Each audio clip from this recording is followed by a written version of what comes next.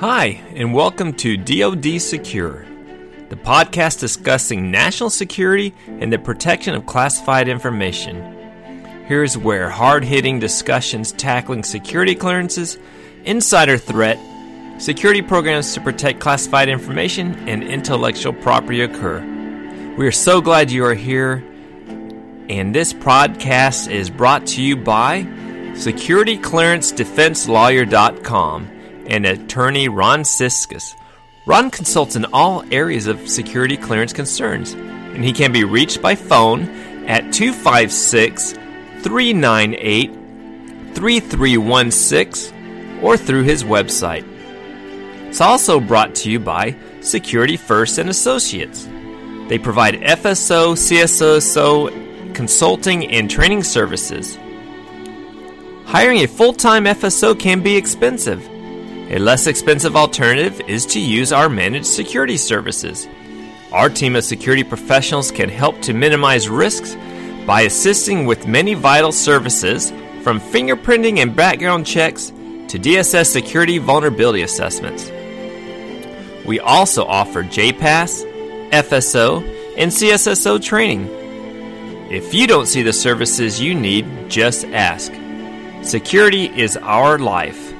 And by our sponsor, Red Bike Publishing at www.redbikepublishing.com, which has training resources and books based on security clearances and protecting classified information. You can also get your copy of NISPOM or your copy of the International Traffic in Arms Regulation, or the ITAR there. Also included are books and training that you can download and present to your cleared employees. Our host, Jeff Bennett, is an author who publishes books as well as articles on clearancejobs.com. Welcome to DoD Secure with your host, Jeff Bennett. Well, welcome to another episode, and we're so glad that you have joined us. I'm always glad. I think we're up to like 10 listeners, and so we're really happy about that. And we've got a very special guests today. They're my friends, Joe and Terry Farkas, who have started their own company, and again, Red Bike Publishing helps a lot of folks with security matters, but we are focused on these smaller companies.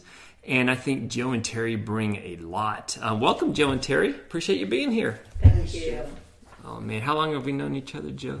Oh, Lordy. It's, 10 years? Or no, it has to be more than that. Yeah. Long time. And Joe and Terry are my mentors I go to for risk management ideas and program protection and security ideas. And not only is that their business, I think, but that's also what they have to do to be in compliance.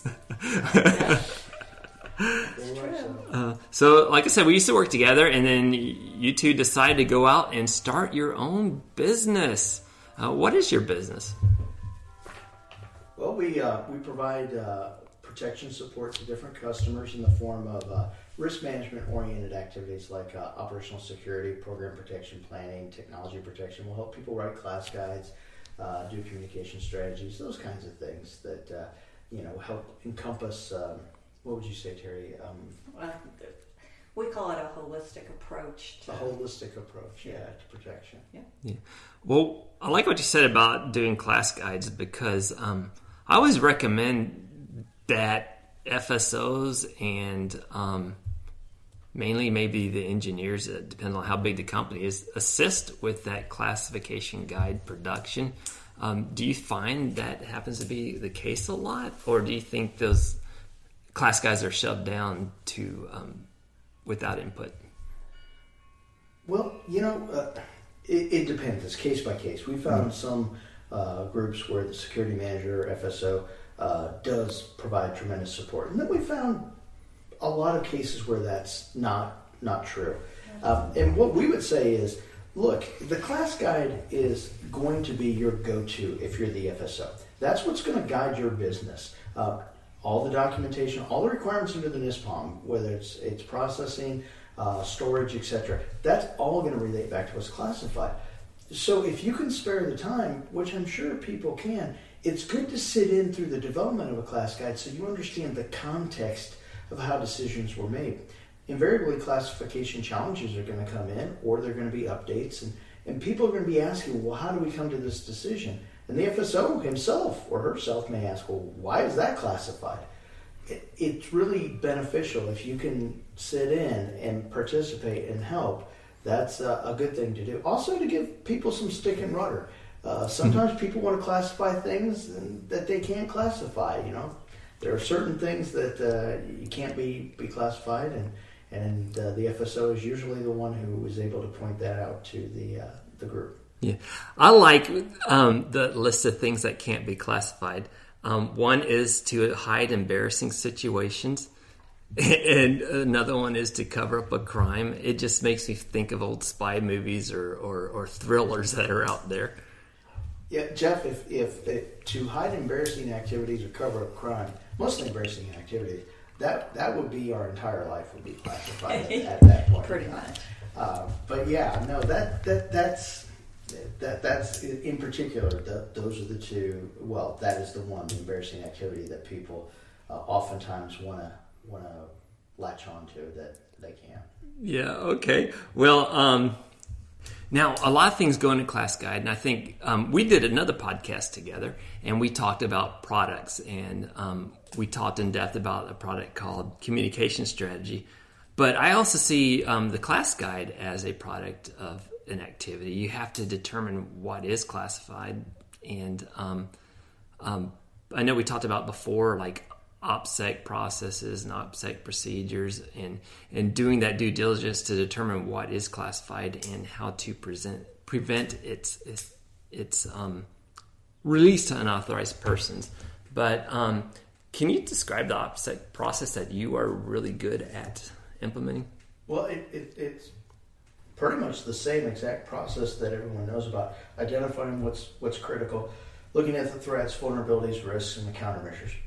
But here's what we'd say: in the real world, most people want to know, what is it I need to protect and how I need to protect it. You can, by and large, bypass some of the threats, vulnerabilities, and risks. Just assume that the threats are going to be omnipresent, in particular the insider threat.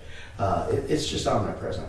And vulnerabilities are going to be omnipresent too, because the threat's there, and there are no surefire ways to prevent things from coming in. But what we'll do is we'll work with the program. We have some very specific tools, proprietary tools and processes that we use to walk the program through looking at information to determine its level of criticality. As a side, when you're talking about class guides, we actually help a lot of people build class guides. And the one thing that we always tell people, we have tool sets as well for that are proprietary to our company. But what we will share with everybody is, when you go to make a decision on classification, you can't do it, we've found, drawing on the three criteria of damage, serious damage, and exceptionally grave damage to national security, which are the criteria for confidential, secret, and top secret. And the reason you can't do it is it's too much interpretation. There's three of us sitting at this table. We're going to get three different responses. So what we would encourage everyone to do is identify specific criteria relative to the environment that you're in. If it's development of a product for the government that may be classified, have that be the basis of your decision. So it could be loss of that information would degrade the operational effectiveness of this capability, or loss would do. And that way, people have a context upon which to make their assessment that is specific to that environment. That criteria becomes a touchstone. Everyone understands it. Everyone knows it. It's not amorphous like damage or serious damage. It's something that's good. So if people are listening and they're going to be working on a class guide or trying to interpret one, we would recommend using specific criteria in lieu of those terms so that you have some understanding of what it is everyone's looking at. Yeah. So a class guide is usually provided by a program office to the contractor. The contractor usually gets a DD Form 254 and some other paperwork that allows them to execute on that classified contract. But aside from the class guide, Can the FSO lead a kind of effort to do like a company, not a class guide, but maybe something else where you identify what your controlled unclassified or your ITAR items are, and design ways to protect those? I would say, yeah, that for sure. Once you understand, like with ITAR, anyone can Google USML, the United States Munitions List, and that's what's used for ITAR. There are other aspects that are export controlled under the EAR, but really, by and large, if you're working with DoD, the ITARs, you can Google the USML. You can look at it and say which items on this list relate to what we do. Do we deal with radars? Do we deal with bullets? Do we deal with explosives? What is it we deal with? And then you can provide that to individuals so that they understand exactly what they're looking for. And you could let the format be your guide. You can use a matrix. You can use whatever kind of tool you want.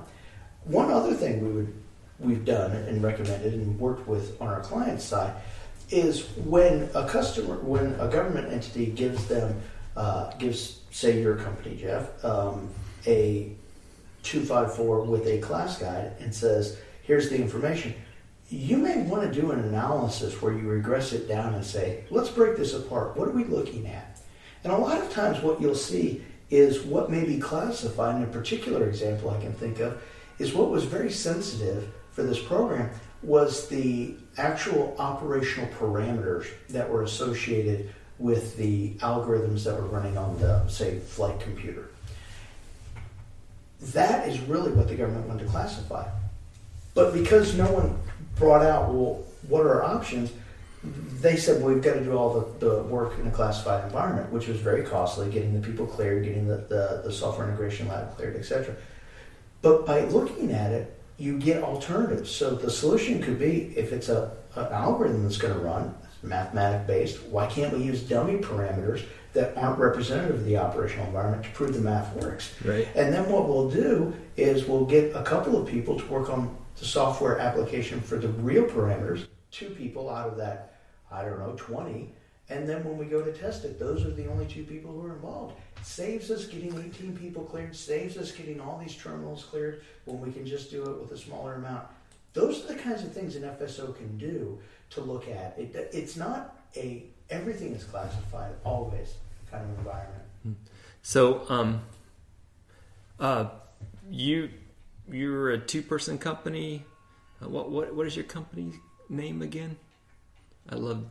We're Management Analysis Network. Yeah, I love that. So I work for the man. She happens to be a woman. So that's brilliant.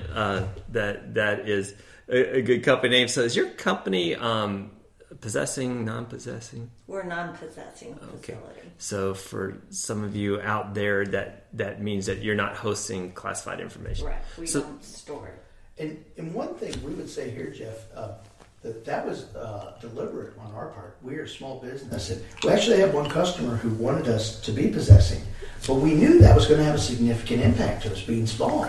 We're going to have to do the build-outs, get all the accreditations, all these things. So we actually worked it so that we pushed back and said, hey, why don't we do all the work you need us to do in one of your cleared facilities? So we'll get our personnel clearances. We'll show up, and everything that we process on the networks or any place is actually in your facility. So you never have to worry about us losing it. And we don't have to worry about the burden of having to meet the requirements of a possessing facility. Okay. And wow, it doesn't sound like a story a lot of people would tell, because they want to take all that stuff in and show their value of doing the work at their site. But you're saying, no, there's more value at... Well, to us, it makes, being a 2-person company, I wear a bunch of hats, he wears a bunch of hats. If we can simplify things, and being non-possessing does simplify things for us. And here's an example. A friend of mine was in the business of doing fire safety. So, sprinkler systems. You can put sprinkler systems in any kind of building. If you put one in a U.S. embassy, those schematics are going to be classified. Ooh. So if you're going to be required to do this, would you want to be set there, or would you want to show up at a government facility and be able to look at those schematics to do your design planning? And that's a perfect example where you're dual use customers, But someone has a requirement. That's a perfect case for making the argument of this is really going to, as you used to say, harsh my mellow to take one customer when I have 20, and that one customer is going to impose a requirement that's really going to burden me. The logical business decision is, how do I work this to my benefit financially? And the way you do it is by making sure that you don't have to become a possessing facility. It could also be part of your risk analysis too, right? Yeah, security risk as well as financial risk or the health of your company. Yeah, and that's what we're looking at. We're not a what do you call it, Terry? Charity. We're a business. Yeah, we're in the business to make money. So I think there's a message there that you can control your destiny. You're able to control, even though you get a 254 that says one thing. It tells you what kind of business you're supposed to do and how to work it. But you have negotiation power in that. You can talk to your customer. You don't have to be in receive mode only for these contracts. I think that's what you're saying. That's exactly it. Yeah. Everybody involved with any kind of effort wants success, and they're willing to figure out how best to achieve that. Yeah. And I think just because, in our situation anyway, we're working with much larger companies, and I think the tendency can be maybe to be a little intimidated and you're going to do this, and just knowing that, hey, you don't necessarily have to do that you can negotiate some things, even if they are a big company, you don't have to just get pushed around because you're the smaller person. So you're a 2-person company. You own the company. You have many roles: CFO, HR, FSO, payroll, yeah, insurance, all that kind of stuff. Yeah. I forgot where I was going with that question, but it's coming around. So how do you meet your requirements? Like, I think you may not at this time. I don't know if you're required to do derivative classifier training, but you definitely have to do annual security awareness training and refresher training. Do you guys train each other or watch a slot or join another company's training and document that? No, we do our own. We log on through DSS. We go into STEP. We do, our training that way. We know what's required of us. When we go into JPAS, of course, JPAS has the rule you can't look at your own record, so we have to be 2 people. He looks at my record. I did not know that. I look at his record. But you're not allowed to look at your own. So it works out being 2 people. So yeah, if he's wondering, when let's just take this violation off my own record, right? Easy peasy. Yeah, that's a banner for them when you pull up. I had warning: do not look at your own record. Oh wow, okay. I don't like that. It's been a while since I've done that. Man. I think Joe recently, he's up for his periodic reinvestigation. So he was like, can you go check and see when that is? So yeah, I logged in and looked at his record. So yep, you're due. It's time. So started the process for that. Got that ball rolling. So for record keeping, do you print off your own training receipt from the STEP website and Sure. put that in a file somewhere? Yeah, I keep a file on each of us in our security, our industrial security filing cabinet. And you need your certificates. KMP certificates and all the what we is just that? had our Inspection. yes, our 3-year. That's 3 years, right? They don't call them inspections. They call it reviews, security, vulnerability assessment. Oh, okay. That's what it is. I think that's the term. Is that? Yeah. But we just had that. Yeah, we did. Just do you conduct self inspections or? Yeah, you're required to. So at least yearly. So do you use their little handbook that you print off or something? Yeah, they have one. Yeah. I keep that on file. So yeah, we go through it and do. It's different being just a 2-person office, I think, as opposed to being a large corporation. Our assessments are... You just got a couple pages that... Our DSS, our rep, he kind of laughed when we were doing our inspection, because we have, we do our insider threat training, and we have an insider threat program. We look at each other, are you a threat? No. Are you a threat? No. But you have to it's required, and so even though it's just the two of us, we have a program in place. So a married couple have a company, and they're running their own continuous evaluation program. Yeah, there you go. Yeah. Where have you been? Yeah, very, very, very much so. Were you watching football again? But, not like that. Yeah. All right.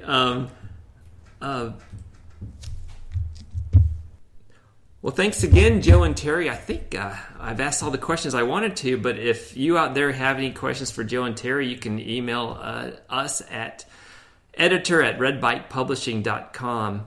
I like what you said today. I like the message that if you have a question as an FSO, you can always go back to the government and ask those questions. You can negotiate the 254. And if you need help as an FSO, there is help out there. Find a mentor, a professional organization, or DSS itself. Yeah. Any other parting recommendations? I think from the FSO standpoint, if you can remember to do your yearly security vulnerability self-inspection, that's important, and it's an easy thing to let slip. And your annual refresher training. But also something, well, maybe it's just us personally we have trouble with. If you don't log into certain systems, say every 30 days, you'll get locked out. That's a security thing. And sometimes it can be problematic getting that stuff turned back on. So just put a reminder in your phone to do that regularly. Yeah, especially if you're I think the caveat is if you're a small, non-possessing facility, those are the three big things that Terry's laying out. Just put it in your calendar to remember to log into the systems, particularly JPass, and then to do your annual self-inspection and your annual training. And the rest should really take care of itself. And keep good records, I guess. When you do have to have your inspection, your vulnerability inspection, they're going to check for that. They are a stickler for that, to make sure you have your ducks in a row.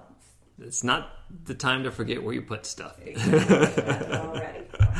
Well, thanks. Good practical advice that we all can use. Thanks again, Joe and Terry, for being with us on DoD Secure. Thank you for joining DoD Secure, the podcast that talks about security clearances and protecting classified information according to the NISPOM. For more information, visit us at dodsecure.com or email us at editor@redbikepublishing.com. We would again like to thank our sponsors, SecurityClearanceDefenseLawyer.com and Security First and Associates at www.securityfirstassociates.com.